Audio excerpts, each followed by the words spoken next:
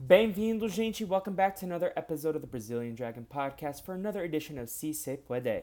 Here we're talking about Latina and Hispanic representation all month long on the Brazilian Dragon Podcast, especially when it comes to American media. Now today I'm very excited to bring you a conversation with the great Katya Martín. Katya Martín is an actor, screenwriter, producer based out of New York. She may best be known for her role as Juana Sanchez in ABC and Hulu's Promised Land. Originally from Spain, Katya is a champion for diverse storytelling and is passionate about the collaborative process and bringing marginalized voices to life on screen.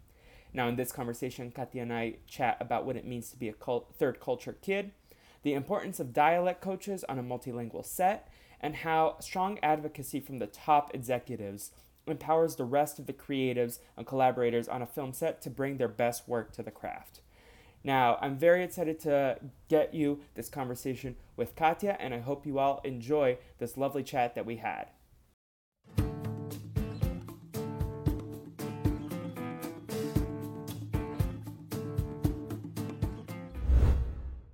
All right, everyone, I'm here with the wonderful Katya Martin. Katya, how are you doing today?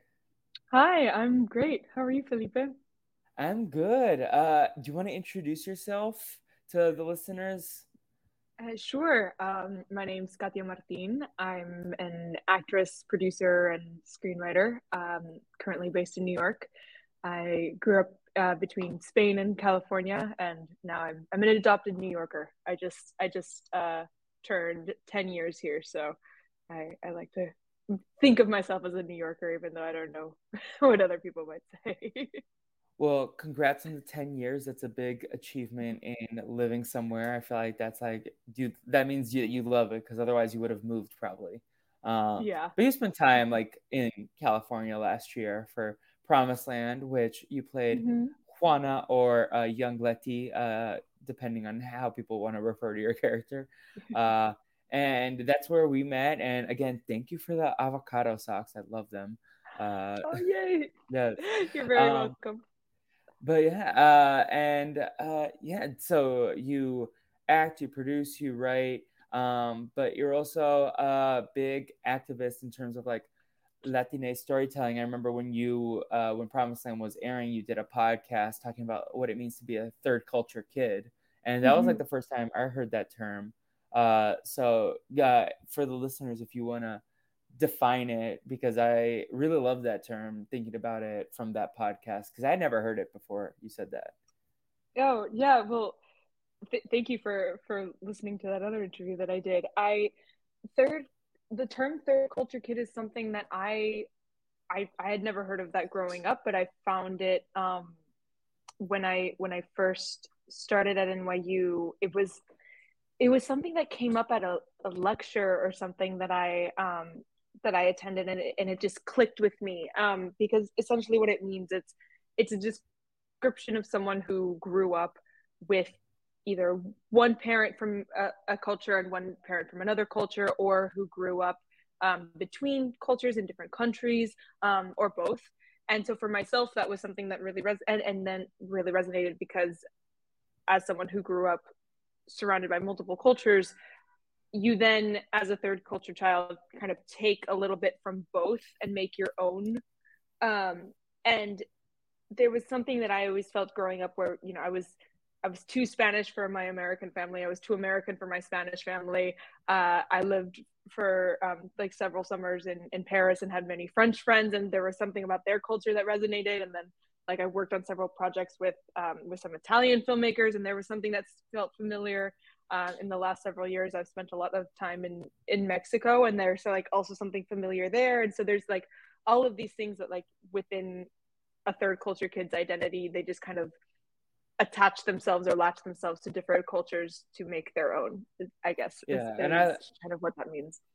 I love that when I heard it because I never really understood how to describe myself as someone who Mm-hmm. like grew up Brazilian but in America. Like my parents Mm-hmm. came from Brazil and then I grew up and I was like, oh, I feel strongly attached to my Brazilian heritage, but also I grew up in America, so it's like I grew up with two cultures kind of like in between. So that was Mm-hmm. really crystallizing to hear that term for myself.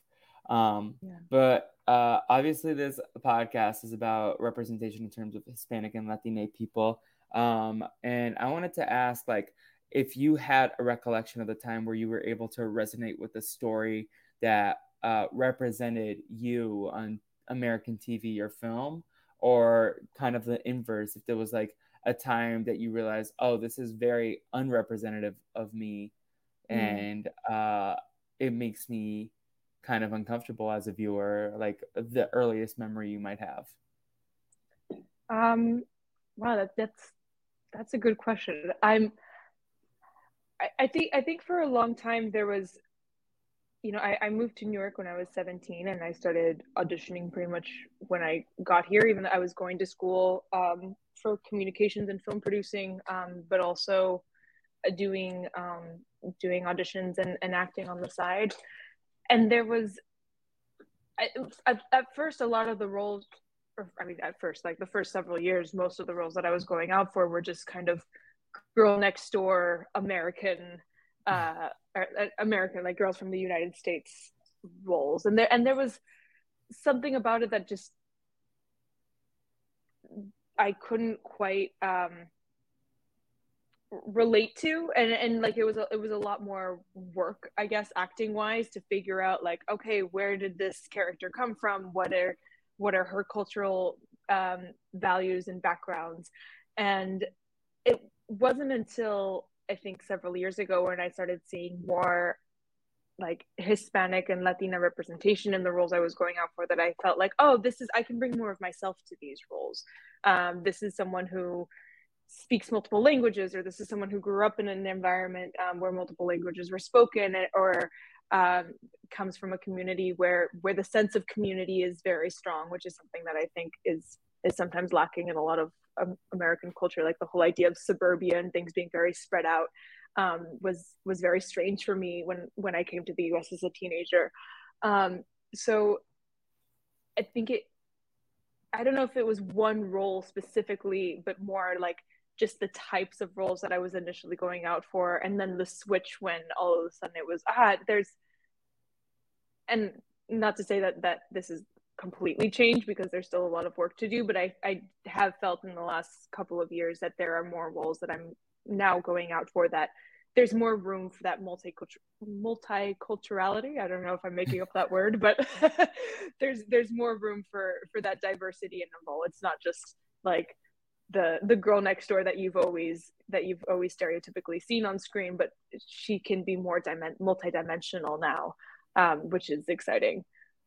What of like the last few years have you seen in terms of like the shift for more diverse storytelling in these roles? Like, do you think there's like, um, in like, is it more creatives behind the scenes, or is it more of the like people behind the project pushing for these stories that might just not be part of the culture, but they realize the importance of representation? Mm. Um, I think it's both. I I think there's a lot of work to be done on both ends. But I do think we have more and more, I guess, both allies and representation of Hispanics and Latinos behind the scenes. I mean, like, you have people like Matt Lopez or Mhm. Gloria Calderon Calet, who are showrunners of their own shows and are just getting to tell the stories that they want. And at the same time, you have, more and more networks that are coming behind, and creatives at those networks who are supporting these stories. I think one of the most special things for me about Promised Land, for example, specifically, was that it was a show and a story that really did highlight Hispanic and Latino culture, but it wasn't about that. Mhm. Um, and I guess kind of maybe a very direct contrast to that might be something like Narcos, where it's it's very much about the like, not stereotype because it's based on you know, true actual history, but you have the Latino world and characters and are the drug dealers, you know, are the kind of bad guys that are fascinating to watch, and it's a great story, but at the same time it just reinforces the stereotype that we've always kind of seen of immigrants or people who are first generation being either involved with some sort of crime or being the house worker. And I think what was really special about Promised Land is that it didn't do that. It was about a family. It was a family drama, and the family just happened to be from Mexico, and that did influence them as characters, and it did influence the storyline and how they react together culturally, and you know, and the differences between, you know, first generation versus second generation. But it wasn't about that. Which I think it's exciting to see just more representation in non-stereotypical ways in film and television coming up, is what I'm hoping for, at least.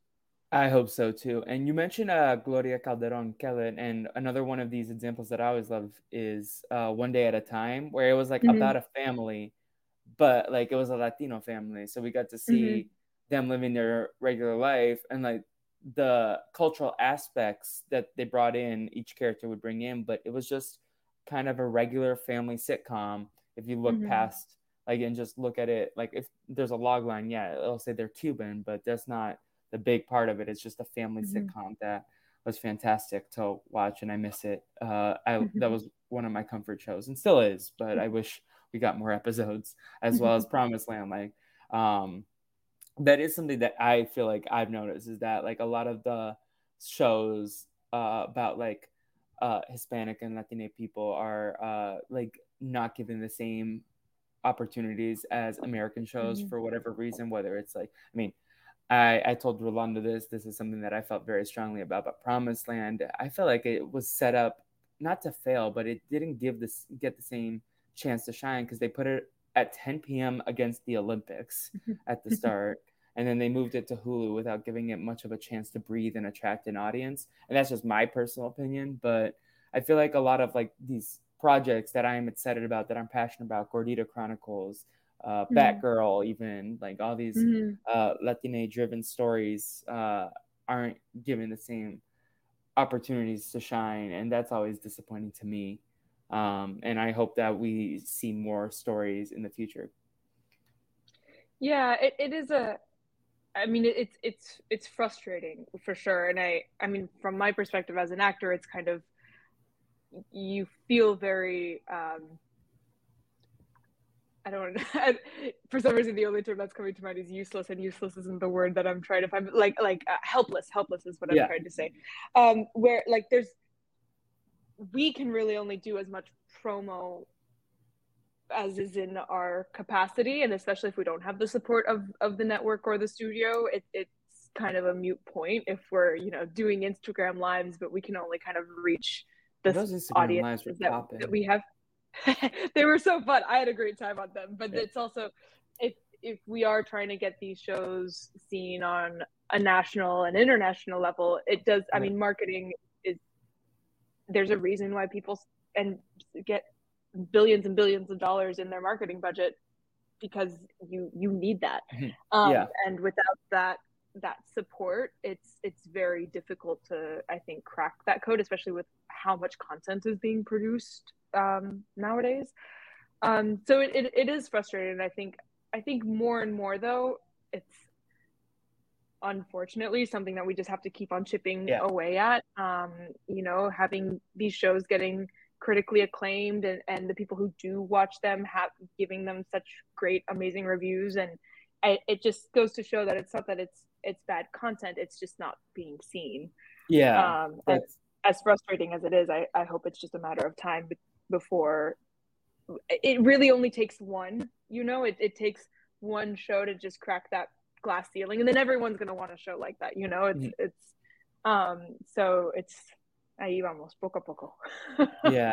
And it's yeah, like I like what you said about how it's not a reflection of the show, it's just a reflection of the people who like the number of people who tune in because Mhm. you Promising was like nominated for some Imagine Awards, which is like a big deal. And like I think it was like a very well done show. It was like I mean I'm biased obviously, but even if I hadn't worked on the show, I maintain the fact that this is a show that I would have found and I would have loved because it's very much a show that I would watch. Mhm. And I think it was important, like, to see that kind of representation on screen. Not only that, but also like I like the small details, like the sound design. Like I loved all of the aspects of Mhm. the show, and it was such a bummer when I found out that it wasn't going to be renewed. But let's just keep supporting all these people that were involved with it. I mean, Father of the Bride was great as well that Matt Mhm. did, and continue to Mhm. support the cast and crew and whatever they do. Um, Mhm. but speaking of like people and culture from Latinx and Hispanic backgrounds, what are some of your favorite portrayals in media that you've seen, like positive portrayals? Oof. Um, well, I guess are you asking like in uh American In content American specifically, or media, but then if you have like any ancillary, like non-American centric media, you're welcome to share those as well. Because I like even just for my own consumption list, like if it's a movie and TV show that I'm gonna add my notes right here. um this is hard for me to answer because I think in within the realm of like what you would be like shows or TV or shows or movies from the United States, I can't really think of like Coco. I loved Yeah. Coco, even though that's not live action, obviously. I almost feel like more than shouting out a U.S. based show, or I would really encourage listeners to watch more international films because Mhm. I think those are. I think one of the problems with that that Hispanic and Latina creators are facing in terms of creating content is also this. I guess like the stereotype of what it means to be Hispanic or Latina or Latino and Latina, like the kind of, oh, you have to, this is how you look, this is how you talk, and this is your skin color, and these are your like your facial features in order to be under this category, this like network check mark.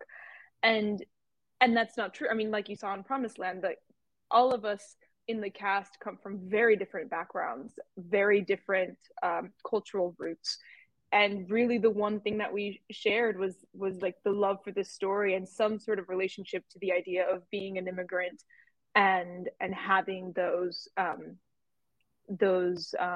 like family ties to another country. And there are some things that overlap culturally in terms of like the sense of community, the sense of family, the language, but even within the language they're like Mexicans speak differently than Puerto Ricans and Cubans and Colombians. And so I think one of the tough things about um, Hispanic representation in media in the United States is that we're still grappling with how to show that diversity within the Spanish and Latin, or the Hispanic and Latin communities. And so that's why it's hard for me to pinpoint like one character or one show in the United States that has been able to do that, because Mhm. I feel like overall, and this I'm hoping it's changing, but I think overall there's still this like, oh yeah, she just speaks Spanish. Like, can you just speak Spanish? And I'm like, well, yes, I speak Spanish, but do I need to speak Spanish?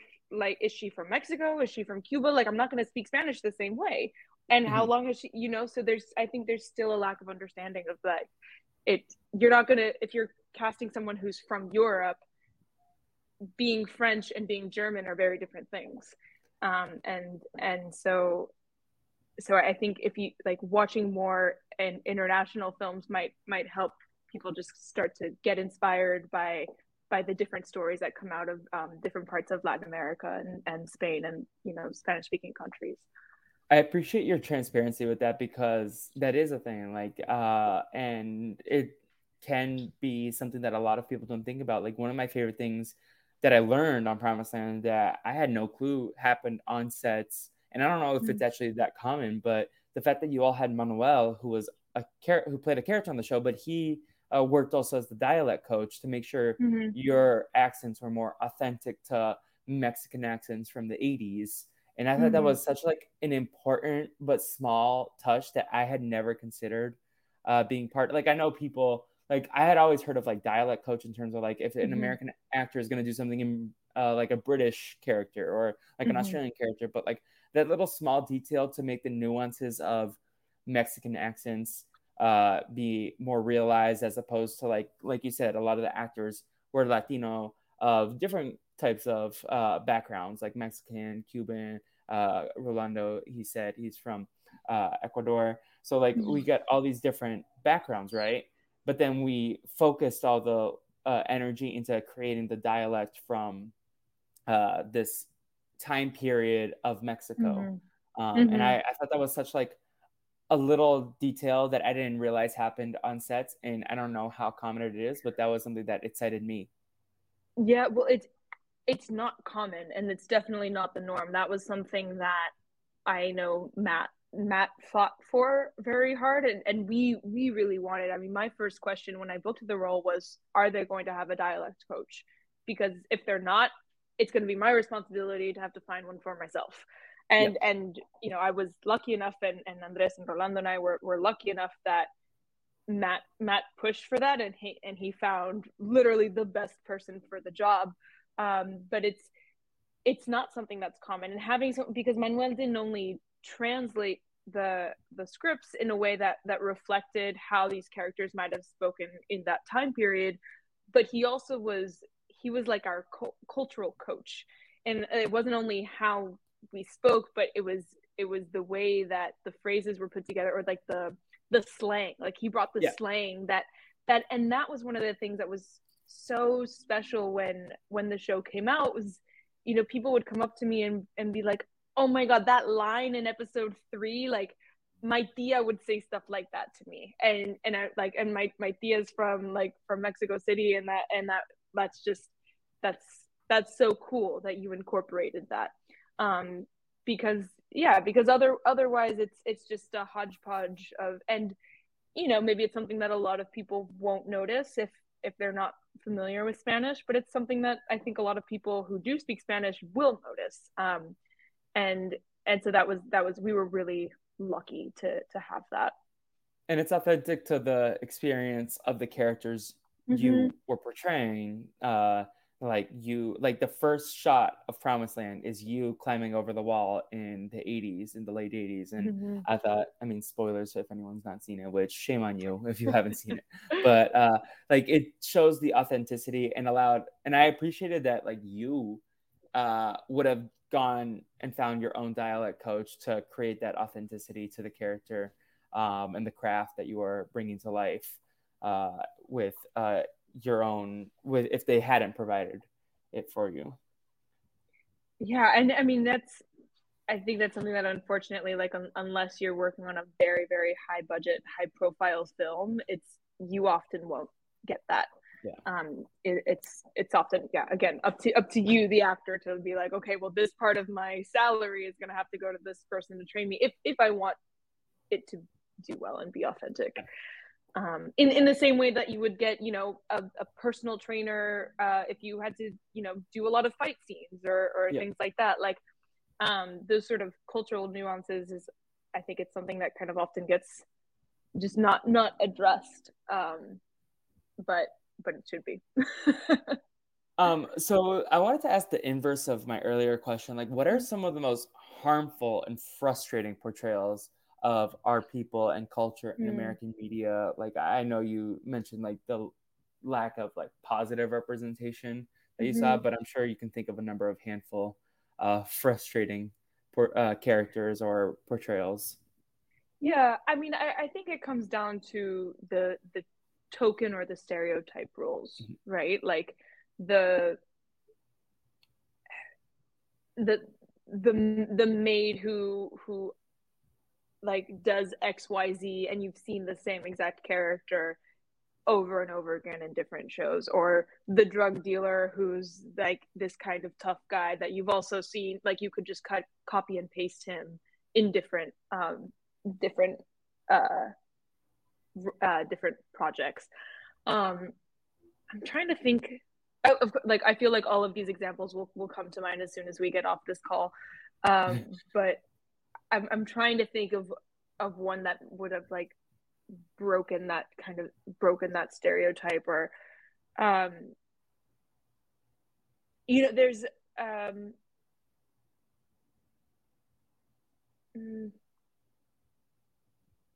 yeah, I see.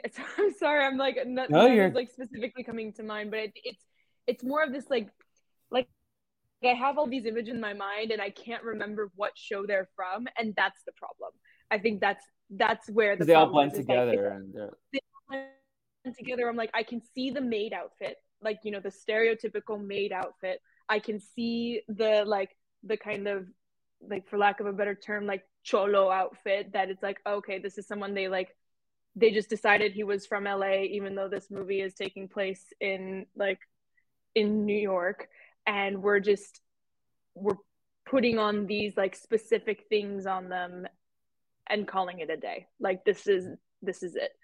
And it's tough because I think there are certain things like colors. I think colors are something that a lot of, especially in Latin America, like there are parts of the culture that are very vibrant, very colorful, but suddenly in the United States' portrayal of like of Hispanics and Latinx characters, suddenly like they're the ones with like the bold, brassy, bright pink dress, or the bold, brassy, like orange shirt, where it's like, oh, yes, maybe there's a context where this character might wear this, but at the same time, she doesn't match. And like it's almost calling too much attention to it in a way that's just unrealistic.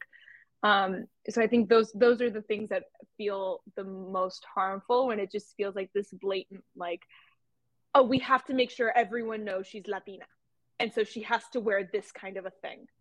And I mean, I guess it's kind of the same as, I guess the opposite of that would, like, if a European production were trying to make sure everyone knew that this house was like a household from the United States, so we're just going to put like American flags and hot dogs everywhere, like that, or like, okay, this is a Mexican household, so everyone's going to be eating tacos all the time, like those sort of things, or like, oh, I guess like I don't know, just having those like, oh, they must be eating burritos, and you're like, well, okay, actually, if they're from Mexico, they probably wouldn't be eating burritos, because that is something that is like not even from Mexico. Like those sort of things that they just like don't even do their research. I think that's this long-winded answer is coming down to that, is like when there's no research and there's no care. I think that's when it becomes the most harmful, because it's just reusing the same tropes. I feel like American creatives often try to use these like shorthands to connect with Mm-hmm. American audiences, but like you said, a lot of these aren't even factual. Like the burrito one, like they'll like Mm-hmm. try to like showcase that it's a Latino family, but then it's like, oh, here's the shorthand, and you understand burritos, that's like Latino, so but that's not Mm-hmm. necessarily Mexican, and it's easier for them to like wash away a lot of like the care to just like Mm-hmm. focus on this quick whatever they need, like whether it's a scene or like the storyline, plot line, whatever, and they just try to wash away the delicate parts of telling, showing Mm-hmm. different cultures. Mm-hmm. Um, I wanted to ask you, like, in terms of, you mentioned like that you've been auditioning since you were 17 in New York, but what has your experience as an actor and also like as a storyteller, because you also produce and write, like what has your experience as a Latina woman been and a Hispanic woman been? Like any additional obstacles that like your white peers might not even consider, that, or like some of them might not consider, because I don't want to say all white peers would not even think about these, but like if you wanted to share any specific experiences that you have dealt with. Yeah, I mean, I think that it kind of goes back to what we were saying about the being in this weird in between, as the Yeah. if we're choosing the third culture kid term, kind of being not fully one thing, not fully another. Like I present very white.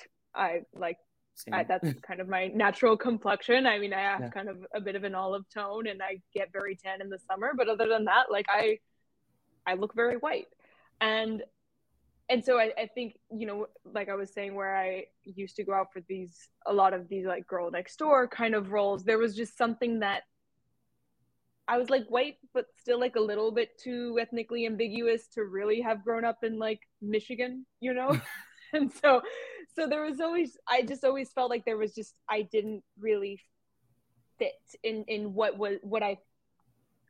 I felt the casting directors or the producers were like expecting this character to be or look like. Um, I I think that's the main obstacle, is just figuring out like what are the roles that, not so much that I could play, because I think as an actor that's one of the most fun and challenging things that we get to do is play people that aren't like us, and get to tell stories about, and put ourselves in situations that, like, me as Katya, I would never do this, but Juana gets to do this, or Letty Yeah. gets to do this. Um, but it's more the, like, having other people take that chance to let you represent the character that in a different way than might have originally been visualized. um I think has been the main thing that I've had to grapple with, and as an actress, and I think on the storyteller side, a lot of the stories that I've always gravitated towards have always been stories about people who are from different places, and kind of the culture clashes that happen when different languages are spoken, or different cultures clash. And I think it's been challenging to find support around those projects, just because it's something that people here in the United States are not used to reading subtitles, and they don't want to have to work very hard when watching something. And so if they get a script where the characters are speaking English, Spanish, and French, it's kind of like, wait, so like, how are we doing this? Like, are there subtitles? I don't know about, can they just speak English but have maybe like a different accent? And you're like, well, that kind of defeats the whole point, but okay. Yeah. So I think just getting people to think outside the box and be comfortable saying yes to projects that are unknowns. I think that's where the biggest roadblocks have been. In terms of like, I think it's very important that you mentioned like the subtitle thing, because that's one of my biggest frustrations when I try to recommend like Brazilian movies specifically, but like any Mm-hmm. kind of international feature. And then my friends from America, not just from my white friends, but like a lot of my other friends are like, oh, but I don't want to have to do work when I watch a movie. And like, I mean, watching a movie is like subconscious work sometimes that you don't even realize is Mm-hmm. happening. Like you're still like consuming a project and like trying to understand, and you're thinking about it critically a lot of times. So just add the subtitles. And I think a lot of like the most beautiful stories are stories people will never witness because they have this aversion Mm-hmm. to subtitles. One of my favorite movies is Central Station, which is a Brazilian movie, and it's so good. And I try to recommend it to everyone, but they're like, subtitles. But I I don't remember what I was saying. I'm sorry. But like I think that's like very important. But I also think that storytellers often like try to, like I said, like make it simpler Mm-hmm. for audiences in whatever way they think is best. And in terms of like the future stories that you see, what do you want storytellers or like production companies or whoever's creating the content, what do you want them to focus on if they're going to tell Latina and Hispanic stories? And also, what are some things about like the culture that you think are underrepresented in the media that you think people should know more about? Like a lot of my guests have said, like, we're a very like happy crowd. Like it's very like stereotypical that we love to dance, but there's like a lot of fun that we like to have. A lot of our stories Mm-hmm. are the struggle. But I wanted to see Mm-hmm. if you had any like additional uh, hopes to see in the future. Mm-hmm. Um, okay, so first answer to your first question, of like what do I hope creators and producers will do in terms of focus on, what or future like do focus in on? the future? Like it can be like Um, behind the scenes, it can be like in terms of the stories they tell, but what do you hope to mhm, see in the industry in the next 5, 10 years, whether it's on screen or like in terms of the sets that you mhm. work on or hear about? Um, I think it's kind of a two-part answer. I think one, and this is like a very hard ask of producers and networks, I know, but taking risks. I think one of the main problems with um, like what movies and TV shows get made or not made, especially here in the United States, is money, right? Mhm. It's very hard to find money to fund your project. Whereas in Europe and I think I mean, I know, for example, like in Mexico, there's a lot of government support towards filmmaking, and same in Europe. Like there are just these amazing grants and these amazing public funds that help fund the arts. Well, we don't have that here, obviously, um, and so you have to attach big names to your small indie film because otherwise you won't get the investor to trust that this movie is going to do well. And so I think th- having that trust in new emerging filmmakers and in stories that might just be different than what you've seen in the last several years, I think that's really important. And at the same time, bringing um, bringing more diversity behind the camera from the start, I think is very important. One thing that it's hard for me to grapple with sometimes is these like situations where I feel like whether it's I think it happened a lot with women, like when in the Me Too movement, and I think it's happening sometimes on and off with like people of color and like BIPOC creators, is being like, oh, we need a female showrunner because we have no Mhm. shows right now with female showrunners. So let's take this woman who has been only ever been in one writer's room and we're going to make her a showrunner, which is amazing that she's getting this opportunity. But then if something goes wrong, it doesn't it the question is never, oh no, should we have given her more experience? It's, oh no, should we hire female showrunners? Like, this just was a disaster and we lost so much money, and this woman can't do this job.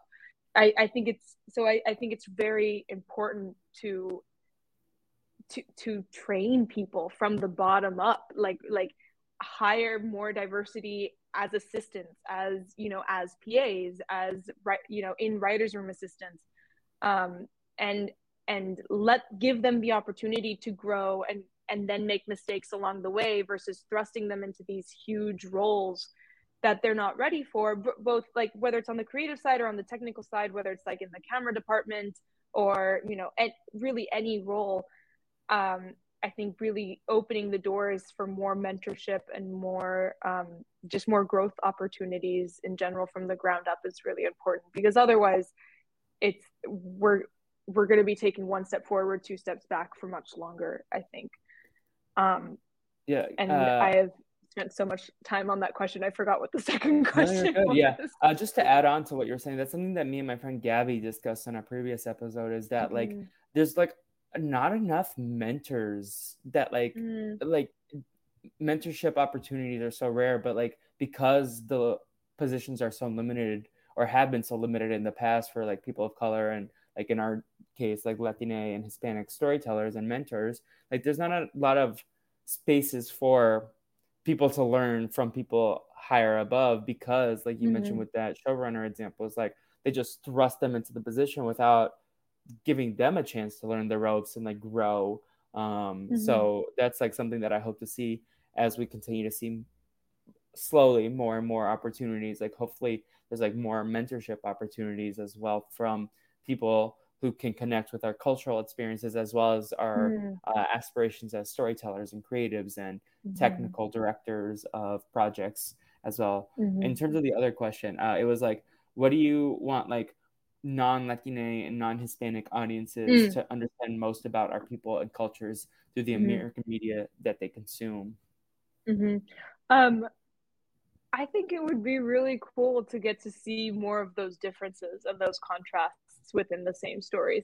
Think, I mean, there was like a little bit of it in Narcos where you have like the Colombian cartels and then you have the Narcos Mexico and then at some points they cross, but you don't, again, like those storylines don't really lend themselves to anything other than kind of the drama of the crime, which is great for one certain thing, but you know, maybe not for others.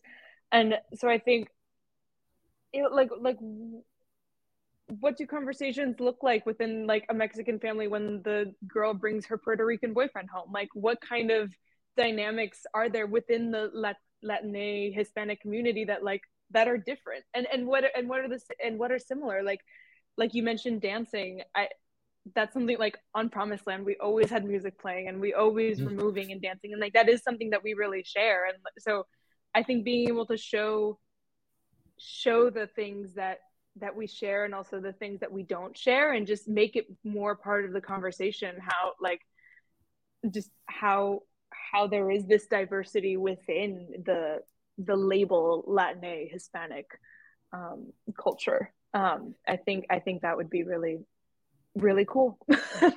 And just to talk about Promised Land, like that, just thinking about it, like I am very appreciative of what Matt did and bringing in terms of like the high end people in terms of production. Like he brought in a lot of like Mm-hmm. Latina and Hispanic directors and writers as well, like a lot Mm-hmm. of, and obviously the cast. But uh, I noticed there were a lot of like even like below the line employees that were Mm-hmm. Latino or Hispanic as well, like a lot of the PAs. So I don't know if that part was by design, if each individual department sought out people who were Latine, but it was awesome to see that representation on a set like that. Mm-hmm. Like I felt like there was a lot, like it was the most comfortable I felt like I could be on set in terms of like around the people, just because it was like, oh, a lot of people versus some of the past shows, which I enjoyed my experiences there as well, but it was a lot more white people. So Mm-hmm. that was something that I appreciate about Promised Land, is that it felt more representative of the show we were making, like seeing Mm-hmm. all these talented people of color and especially a lot of like Latina and Hispanic people working on the show. Mm-hmm. Yeah, I mean, I am assuming it was by design because I think it Yeah. would be very hard for it to have been a coincidence. Um, but it was something that it it felt so seamless and there was just something so comforting and special about being able to talk to our AD or our second AD in Spanish and then Yeah. and get to kind of stay in that language and then be able to go back and forth. Like that's, I think, at least for all of us in the cast, and I think I can't speak for us necessarily, but I think one of the things we shared most about how amazing of an experience this was the feeling that the not only the cast but the entire set felt very much like a family and felt very just very in sync. And I think for the most part, it was a very special story for a lot of us on the set, not only the actors or not only the director or the showrunner. So that was really really cool, and I think I felt most drawn to that because that's how I grew up. Like so many of the like adults and friends of my parents and even people within my own family, like I grew up just hearing different languages and hearing people speaking differently and being able to go back and forth between languages, and because you communicate differently, right? Like you, for someone who's multilingual, you know that you, you just change. There's something in your personality that might come out differently if you're speaking Spanish versus English versus Portuguese. Like it's there are traits and there are things that you can't express in one language versus the other. And so being in an environment where people understand that was so cool. Like it was so special. And there was like just some small moments that like I got to witness as a PA there. Like there was a scene where they were filming in the pool set, and there was a slow moment, and it was like Cecilia, Maria, and Augusto, and they were like, it felt like kind of like a way that the kids would like talk to their mom and like kind of Mm-hmm. like make fun of, like roast the mom a little bit, but like it was just like it felt very authentic to like the Latino experiences I've been around, Mm-hmm. and that was like Um, Very fun to see just like the behind the scenes moments and how Mm-hmm. authentically proud everyone was of their heritage and their culture. That, like you said, there was always music playing. Like Miguel always had his speaker, and like even in the flashback scenes, like there was always music and a lot of fun to be had.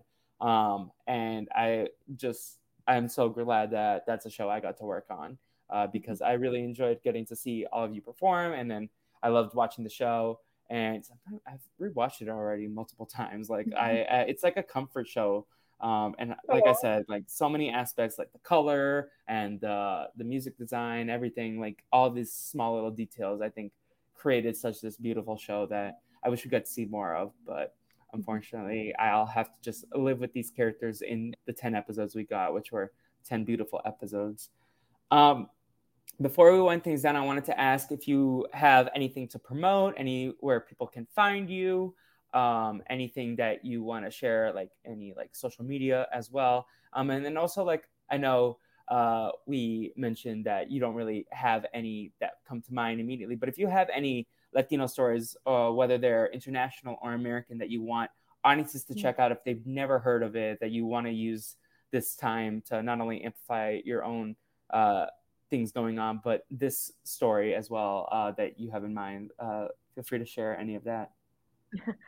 Um, Personally, I mean, right now I'm kind of taking a bit of a break. I have coming up. I was on Godfather of Harlem for the season 3 that I think is coming out in January. I think. I just have kind of a small part there, but Yul Vasquez, who's also in Promised Land, is also in the show. So if you wanna He's been get some. everywhere lately. Like I like, Oh, wait, that's Yule. Like I was watching Severance. I'm that like, oh my god, man this is is Yule. everything. Oh yeah, yeah, that man is in everything. But if you want to see a couple Promised Land cameos in that, you can tune into that in January. I'm writing at the moment. I have 2 projects. One that I'm currently pitching with my writing partner, and another one that I'm kind of resurrecting after a year of just being in Promised Land mindset, and now I'm getting back into it. Um, in terms of movies, to promote that aren't mine. I mean, um, there's a 2 Mexican films that came out like in the last 2. Well, one of them, I don't know what the distribution. I just saw it at Tribeca Film Festival, but I thought it's a horror film. It's called Huesera, but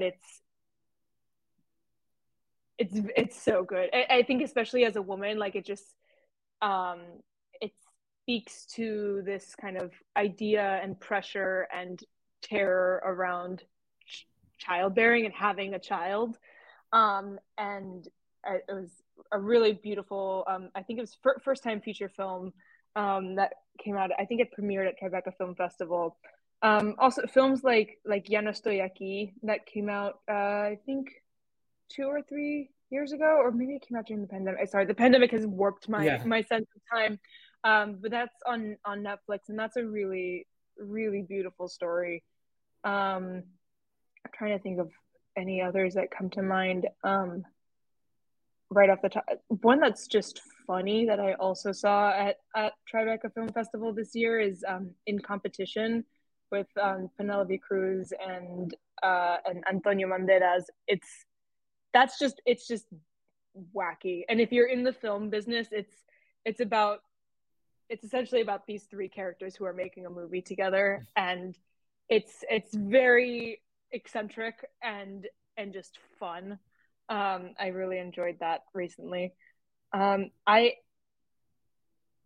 Every time I get asked to like name certain things, my mind goes blank, but I will send I'm you sure as more. soon as we hang up, you'll like have a list that pops into your mind. I'll text you and be like, oh, I just remembered all of these. Yes, and like I said, I can add them in post production. Like I can be like, oh, Katya sent me a whole list. Let me read out all these titles. But yeah, Oh, and then do perfect, you want perfect. I'm people to gonna follow write out you? that list. Do you want people to follow Okay. you on social media at all? Oh yeah, I mean, the social media platform that I probably use most is Instagram. I'm just at Katya.Martin, Katya.Martin. I'm on Twitter, but honestly, I'm still figuring Twitter out. You can give me a pity follow if you want. Um, it Twitter is at Katya double underscore Martin also. I also just joined TikTok, which has been Oh. a bit of a funny learning experience, but that's the same handle TikTok will take up a as lot of your time, Instagram. let me tell you. It's like see so many like small creatives like doing like their own thing, especially like non-film and TV people, like just like Mm. doing some expression in there. Like it I haven't been on TikTok in like 2 weeks just because I've been doing my own busy thing outside. But Good, like good. sometimes I'll be there like 3 hours just going through TikToks and I'm like, one more, just one more, and then I'll be there for 2 more hours. Yeah, and then 7 hours later, yeah. Yeah. It's like that It's SpongeBob meme, like, yeah. yeah, yeah. You know, Um, I made a TikTok because I several people were like, "You have to get on TikTok," and I was like, I don't really have a lot to say. I yeah. don't know." But then I was like, you know, I don't. I used to edit a lot, and I Yeah. haven't been. I don't really edit much anymore, and so I thought, oh, why don't I should get it as more of just like a practice. Like I'll just find ways to like edit little videos, and it'll just keep me kind of on my toes in terms of like timing and editing. And then I found out that the thing has a feature where you just upload like 5 1-minute videos and it cuts it all together and puts a song to it and puts it on the beat for you and makes you a 30-second video on its own. I was like, oh well, this there goes that. Yeah. Uh, Um, TikTok, that's wild. It's like so overwhelmingly confusing, but also so easy to use at the same time. Like, yeah. but like if kids can make them, then sometimes I feel like paralyzed by like how to make one of these, and then like I see like these like 11-year-olds making their TikToks, and I'm like, look at them. But again, I'm so appreciative of the time you gave, and I really enjoyed this conversation. And It was my it was great pleasure. catching up with you and hearing everything you had to say because I think this is an important conversation that hopefully is just like something that we'll continue to have in the industry as a whole. So thank you so much. No, thank you. This was such a pleasure. It's good to see you. I feel like 99% of the times that I would see you, you always had to have a mask on Yeah, because of COVID. So this is, I think, the longest time I've actually gotten to just talk to you face to face, which is lovely. So yeah, thank you no, so much for I had a bringing me great on. time.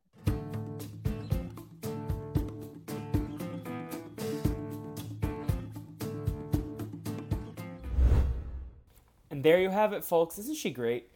Katya is fantastic. You can follow her on social media, like you said. Keep your eyes out for her because she's going to do phenomenal things. Now, just as we always wrap things up here on the Brazilian Dragon podcast, let me continue to tell you what we have going on this network. Generally, we speak about late 90s, 2000s throwback content, as I call it. Capture that nostalgic vibe that you had from your childhood, right? We have a Scooby Doo podcast, Scooby Snacks and Chats. Actually, we should get back on that because there was some Scooby Doo casting news lately, and also some big breaking news that if you're a big Scooby Doo fan, you didn't see it as breaking. But we'll revive the Scooby Snacks and Chats podcast shortly to discuss all that. High School Musical, the Musical Series podcast, Total Drama Island podcast. Again, thank you so much to Sam and Autumn for letting me focus my craft on the Si Se Puede series. It means a lot to me that you let me do that. And then we're gonna get into some Halloween stuff this month. It is spooky season. My friend Kate and I, every year we talk about the Halloween Town franchise, and this year we're wrapping it up with Return to Halloween Town, the one that some of us don't consider canon because it's not Kimberly J. Brown, but we're gonna have a great time talking about it. So keep your eyes peeled for that, as well as a Halloween special that I have in mind. Plus, hopefully, return to the Neo movies this month with the great AJ Norris. Now, otherwise, you can follow the Brazilian Dragon on all social media at Brazil Dragon Pod. That's the best way to keep in touch with what we're doing. We have an Instagram page where we post every episode, as well as the Twitter page. If you want to see as soon as an episode drops, it will make a tweet about it. So that's something if you want to keep up to date with the Brazilian Dragon podcast. If you want to follow me, Felipe, you can follow me at What the Felipe on all social media. But most importantly, it would mean a lot to me if you would give me a rate and review on Apple Podcasts. Especially the reviews, they help SEO. People discover this project and this podcast network, and it would mean a lot to me if you would leave a little review on Apple Podcasts. And thank you in advance if you choose to do so. Now, we also have a Phineas and Ferb podcast that's not on this specific feed, but you can check that out. It's What You're Doing with my friends Will and Navi, who have been tremendous support behind the scenes with this project. So I want to thank them as well. Now, before we wrap things up, I want to make a little bit of an announcement. So I've had a great time this month. Obviously, the day you're listening to this, it could be as early as Friday, October 7th. It could be anytime after, like it could be in 3 years from now.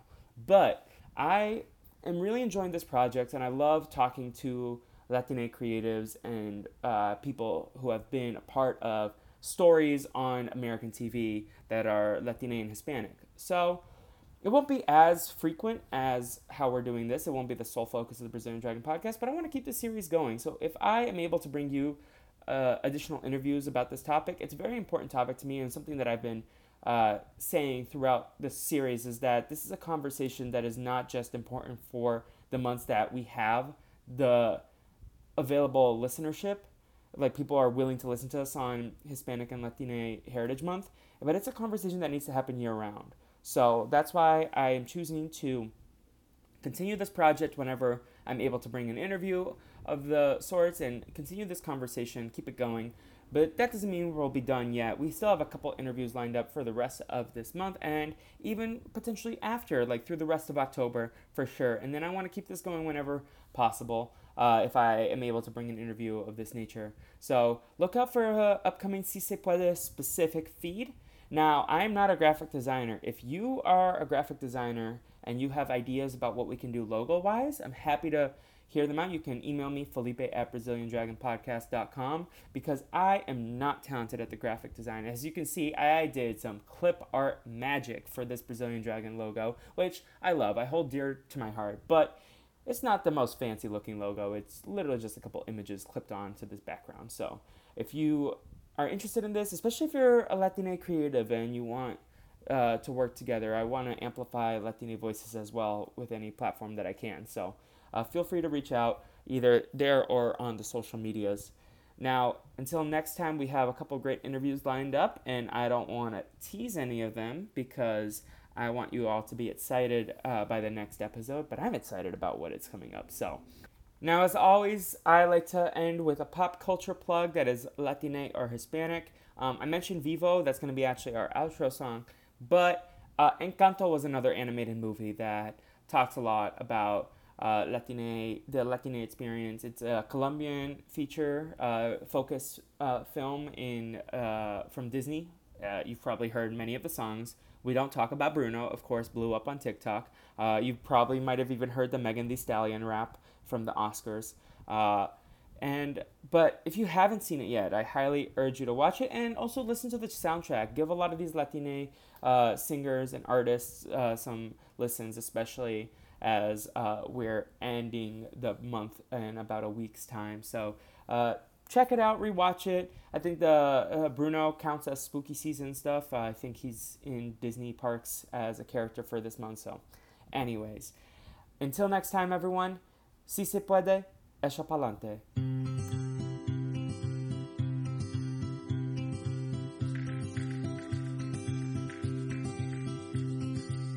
The plan was get to a bus. Next thing you know, the two of us are floating, drifting somewhere new.